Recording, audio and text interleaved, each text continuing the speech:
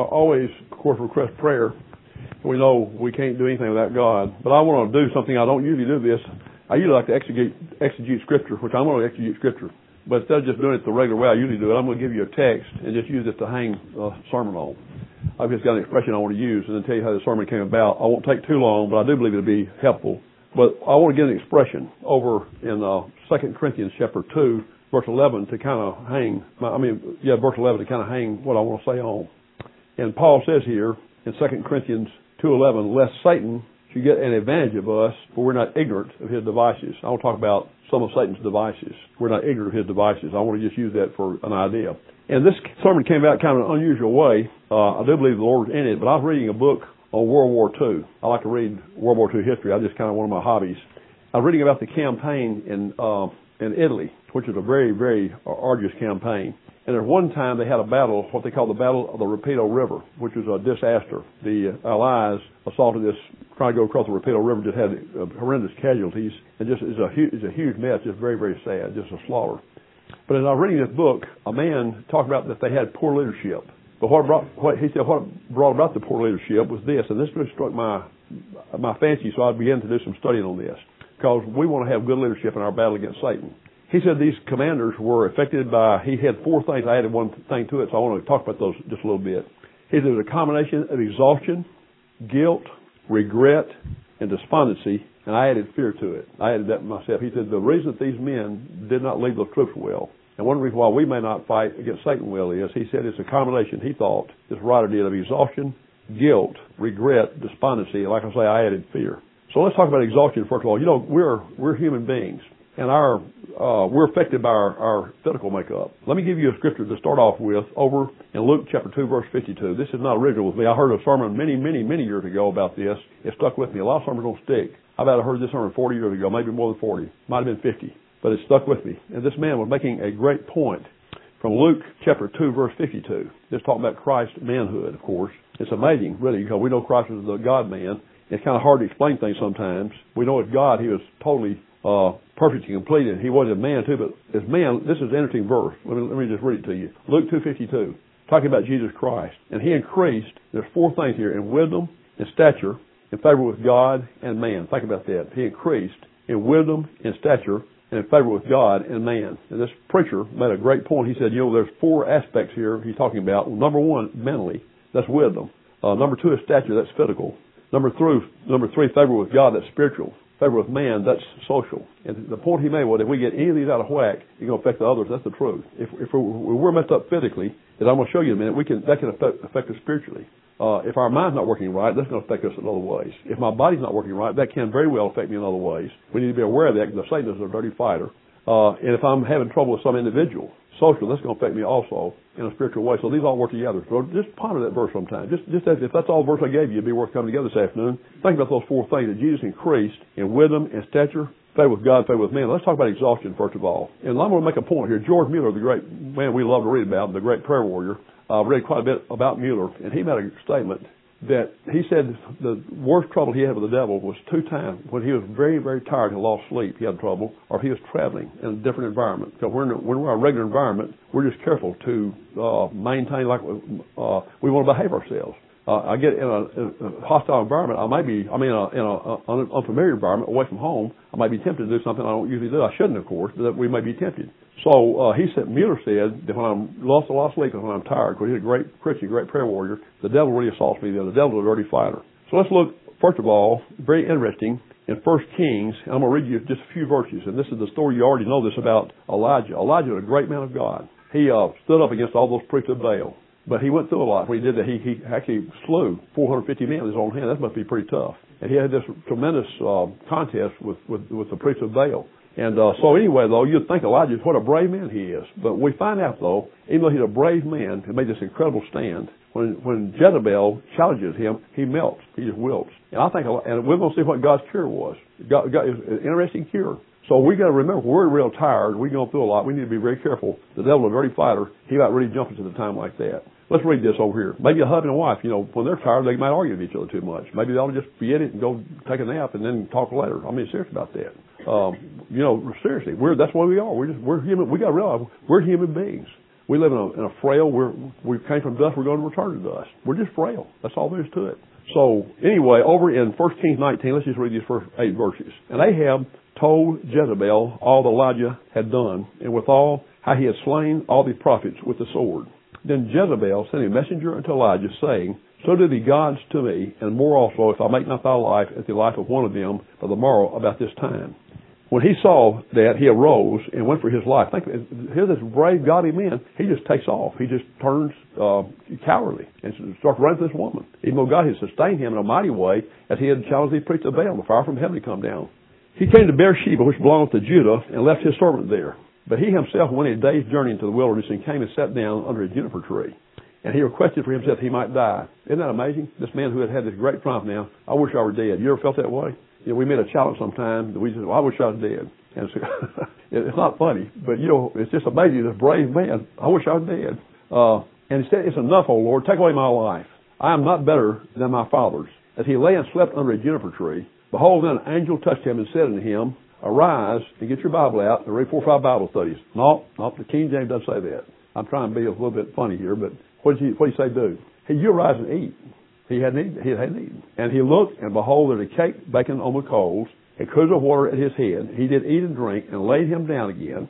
And the angel came the second time and touched him and said, Arise and eat, because the journey is too great for thee. And he arose and did eat and drink, and went in the strength of that meat for 40 days and 40 nights until Horeb, unto the Mount of God. So he needed to sleep and eat. And that's what we need to do sometimes. Maybe we're having a hard time with somebody, and we hadn't taken care of our physical body. Maybe drink too much coffee. That's the way I am sometimes. Drink too much coffee and get kind of on a high. So that may sound mundane, but it's not mundane. That's the way we're made up. All right, let's look over at Christ now. Being the God-man, and the devil's a dirty fighter, like I said. He did not jump Jesus Christ until he was weak physically. So he'll do us the same way. So let's read Matthew 4, 1 through 3. Very familiar. I know you know where I'm going. Matthew 4, 1 through 3.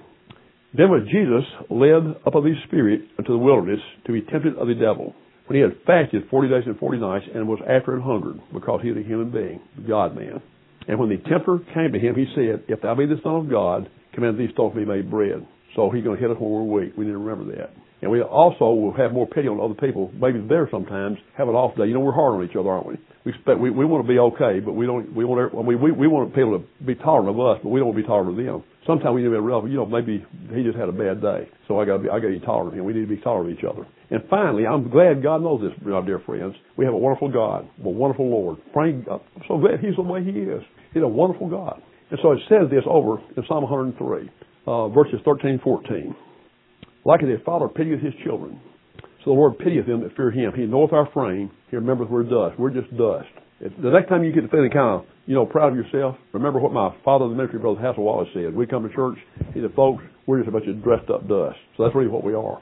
And so remember that our Father, thank God, pities us. He knows our frame. And we need to pity each other. If the Lord can pity us, we need to pity each other. So number one, sometimes it's exhaustion. We know that's a weapon the devil can use against us. Let's not be ignorant of his devices. And the next was guilt.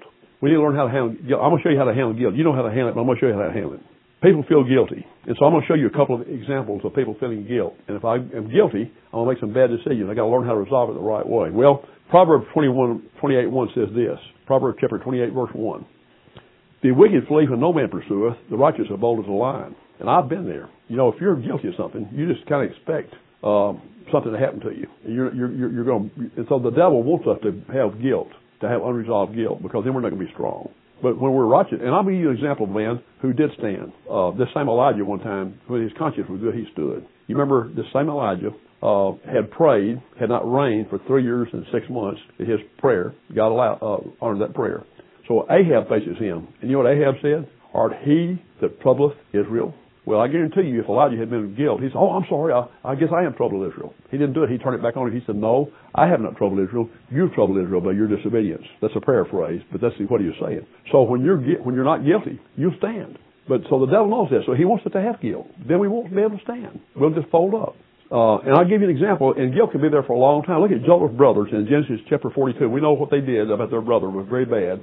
And it had been many, many years since that had happened. So you might think, well, we forgot about that. Maybe God forgot about it, but He, of course, doesn't forget about anything. And so when finally they do come to Egypt, and Joseph they don't know who Joseph is yet, but that's when they had the incident of the money being found in their bag, and they're kind of afraid. And so they're talking to each other. Here's what they say in Genesis chapter 42, verse 21. And they said one to another, now this is, remember this happened, I think it was 13 years ago when this happened. And they said one to another, it's either 13 or 17, I forgot now, I think it's 13. And they said one to another, we are verily guilty concerning our brother, in that we saw the anguish of his soul, and he besought us, and we would not hear. Therefore, is this distress come upon us. So what I'm saying is we cannot make good decisions when we're guilty, right? So how do we handle it? You know how to handle it, don't you? 1 John 1:9, that's the way to handle it. It's not trying to do shenanigans, it's not trying to, do something fancy. Here's what we do. How do you handle guilt? It's beautiful, thank God for it. 1 John 1:9, if we confess our sins, and that means you really mean it, homologeo, you really do mean it, you agree with God about how guilty you are. If we confess our sins, get this verse. If you don't have this verse down, get it down. Lots of times when I'm taking a shower, I'll say this verse because I like to feel clean when I take a shower. If we confess our sins, He is faithful and just to forgive us our sins and to cleanse us from all unrighteousness. That's how you get rid of guilt. Now, I want to make a statement about that, okay? The Bible says if we confess our sins, He is faithful and just to forgive us our sins, to cleanse us from all unrighteousness. So, let's just say this. Let's say I have sinned, and I to confess it, and I really mean it, but I don't feel any better. So God has not forgiven me. Well, I've got to give Jay Adams credit for what I'm going to tell you. I think he's right about this. Adam said, well, let's just say, I'm going to say I don't smoke. I'm going to say I've been smoking, okay? And I think I feel bad. It hurt my body. I'm going to use that for example, all right? So I confess, Lord, that's wrong for me to smoke. Please forgive me. I've damaged the temple of the Holy Spirit. But I don't feel good about it. So God has not forgiven me. I don't feel forgiven. But the Bible says that when I confess, He does forgive. So here's what Adam says. He says, really what's happening there is, it's not that God hasn't forgiven you. You don't trust yourself. The longer you stay away from that sin, the more you'll trust yourself. Then you will feel better about it. He's right about that, I believe. I believe that the instant we really confess our sin to God about something and mean it, I believe God forgives us. But then we don't have that confidence in ourselves. And if we stay away from that sin long enough, I believe we get more confidence in that. So number two, then we have exhaustion and guilt. Then what about regret? We've all got regrets. There's things our past could run us if we let it. What we have to do is, if there's something we can rectify, we ought to do it. If there's something we can confess, we ought to confess it. Then we need to forget it because they can drag us down. You think about this. If the Apostle Paul had let regret bother him, he would never have been able to function. He remembered stoning Stephen to death. He remembered that. He didn't actually throw the stones, but he consented to his death. You think about that. Stephen, I've often wondered, Lord, what a team this would have been. Can you imagine Paul and Stephen? My, what a team. But see, God didn't say fifthly that He had Stephen serve God a different way. He died a martyr's death. I bet Paul thought about that. Man, this is a wonderful preacher, Stephen. And I, myself, have killed him. But, of course, God forgave him. But if he had thought about that, he could never have functioned. So so Paul himself wrote about that. So that's how we have to have regret. I've got a sister in our church. I just love my sister so much, this good sister. She's one of the best members of our church, but she lets the past torment her. See, when she was a young woman and she had some boys, she was on drugs for a while. So she neglected those boys.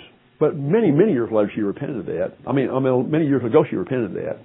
She's lived an exemplary life, and some of the boys still have some problems, but it's really not her fault. I mean, she might have hurt some things in, but that's their responsibility. But sometimes she gets these incredible feelings of guilt. She just can't hardly function. I said, you can't do that. That's the devil on you about that. You've done all you can do. You've repented of that. You did a good job bringing those boys up after you repented. And so you cannot keep doing that. The devil torments her. So here's what we have to do. Look over in Philippians chapter 3, verse 13. Brethren, Philippians 3:13. Brethren, I count not myself to have apprehended, but there's one thing I do. Get this. Forgetting those things that are behind, reaching forth into the things which are ahead, I press toward the mark, the pride of the high calling of God in Christ Jesus. That's what we got to do. Forget the past. Like I said, if we can do something about it, do it. But if we can't, if we've done all we can do, we got to see the devil wants to put that around our neck and hold us back. We would never be able to make it if we had let regret bother us. And I love what the Lord said about a woman, about that. Look over in John chapter 8. This is a woman taken in adultery, the very act. That could have hindered her the rest of her life if she had thought about that. But Christ told her something very important in John 8, verse 11. You remember the story about how that this woman was taken and these Pharisees brought her to Christ and said she ought to be stoned to death. We remember that story. Then the Lord began to write. He said, he that's without guilt, let him cast the first stone. He began to write in the ground. And then finally, when the Lord looked up, all those men had gone. And so he said, does nobody condemn you? She said, no man, Lord. And here's what Christ said then in John 8, verse 11.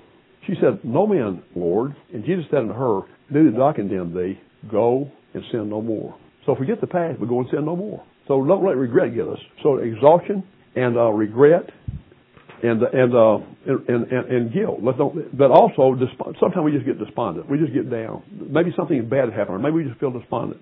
And so this writer said, well, that's what happened. Really, those men on the Rapido River, they just got despondent. They had some setbacks. They got despondent. Well, we do have setbacks sometimes. So I told a brother this not long ago. Let me give you my favorite scripture on that.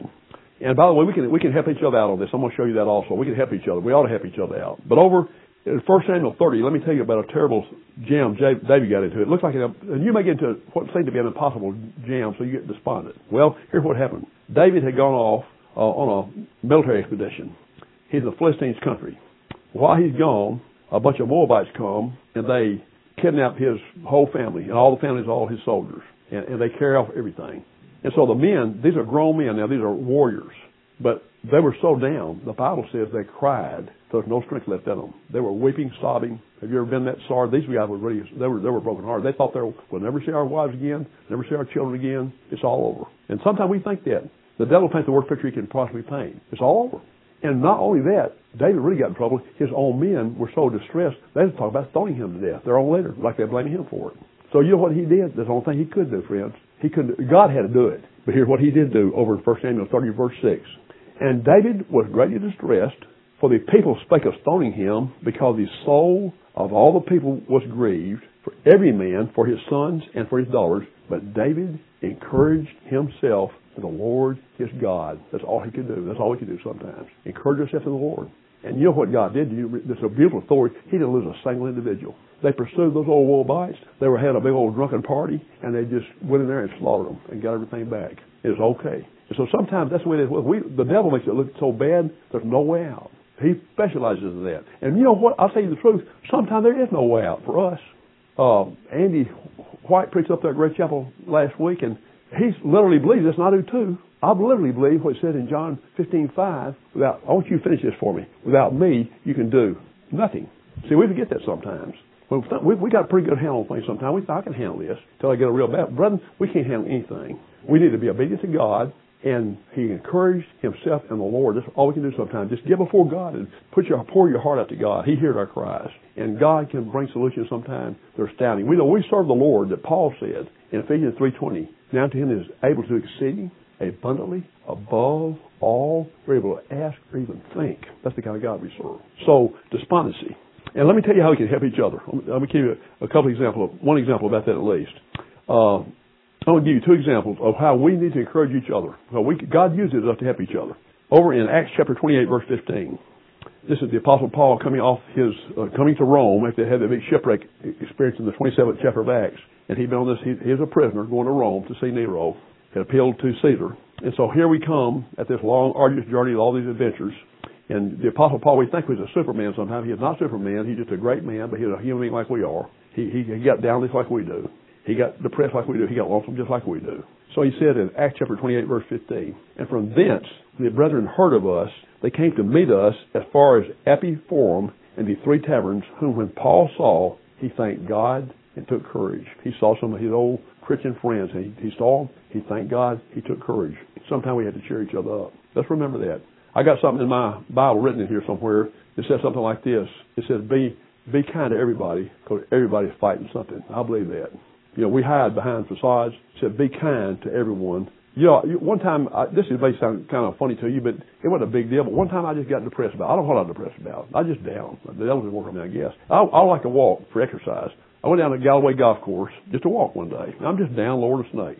And I was walking, and I saw a stranger I never have seen before since. And he smiled at me, and just this warm smile said, hey, old buddy, it's a great day, isn't it? And you know what? Instantly I was changed. Just that one thing. We can do that sometime each other. We don't know when we're going to help somebody out. Let me tell you another story about how we can help each other out. Judy's got an aunt that her husband left her, and he got really, really down. She got really, really down. And so she went down to Little Rock to a hotel. She decided, I'm going to commit suicide. I'm going to take me some pills. I can't take this anymore. So in God's providence, she decided to go to the coffee shop on the first floor. One last cup of coffee, up to my room, take the pills. Some woman was alert and saw her countenance was not what it should be. She said, honey, there's something wrong. She poured her heart out to her and saved her life. We don't know when we may do that. We can help each other out. So down over, also in the 2 Corinthians chapter 7, Paul also mentions about how somebody helped him to not be despondent. For when we were come into Macedonia, our flesh had no rest, but we were troubled on every side. With outward fightings, with inward fears. Nevertheless, God that comforteth those that are cast down, comforted us by the coming of Titus. That's how God comforted him. He used Titus to become comforted the Apostle Paul. So we can help each other out. So the final one that I added to this mix, we had the mix that I've read in the book here with exhaustion, guilt, and regret. I want to also add fear, because we do have great fears. That's one of my great battles I have with fear. I just kind of got fearful nature. And so one of my favorite scriptures is over 2 Timothy 1:7. Let me give you just a scripture too on this. This is probably my favorite scripture on this particular thing, because the devil uses it. We're not ignorant of his devices. Sometimes we have irrational fears. So I'll read you 2 Timothy 1:7. This is Paul's last letter, by the way. And he's fixing to die a martyr's death, but he's upbeat. He's upbeat. In fact, I want to just say this while I'm at it. I recommend if you ever get down, read 2 Timothy. Here's why I say read that. A man's come to the end of his life. He's had a good, faithful life, but it looks like he's a failure. He's not a failure at all, but he looks like it. Many people had turned against him. He said, all they in Asia have turned away from me, in the first chapter. Many churches he had started had turned away from him. Demas the coppersmith caused me a lot of trouble. He had many people and he's fixing to die, evidently, according to historians, a martyr's death at the hand of the perverted emperor Nero. But he's really upbeat. He's really upbeat. He knows he's fixing to go see the Lord. He got a good conscience. He said, the time of my departure is at hand. The time of my departure, get that? Not my annihilation, my departure. He said, I fought a good fight. He said, I've run my course. I've kept the faith. Henceforth, I let for me a crown of righteousness, which the Lord, the righteous judge, will give me at that day. Not to me only, to all of them also that love his appearing. But Timothy, the young preacher, needs some fortitude. He saw his father's ministry fixed to die a martyr's death. He saw the persecution Christians are undergoing then. So he said, Timothy, I'm going to tell you something. Look at this. 2 Timothy 1:7.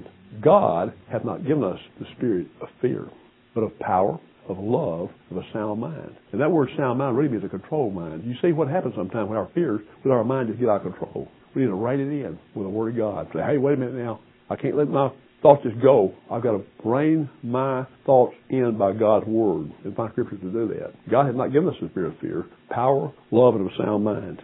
A couple more scriptures on fear, we'll be through. 1 John 4:18. There's no fear in love, but perfect love casteth out fear, because fear hath torment. He that feareth is not made perfect in love. We need to really immerse ourselves in God's love, which is incomprehensible, unconditional, and permanent. And let's see what Paul said about that. Who can separate us from the love of Christ? Shall tribulation, or distress, or persecution, or famine, or nakedness, or peril, or sword? As written, for thy sake we have killed all the day long. We're counted sheep for slaughter. Nay, in all these things we're more than conquerors through him that loved us.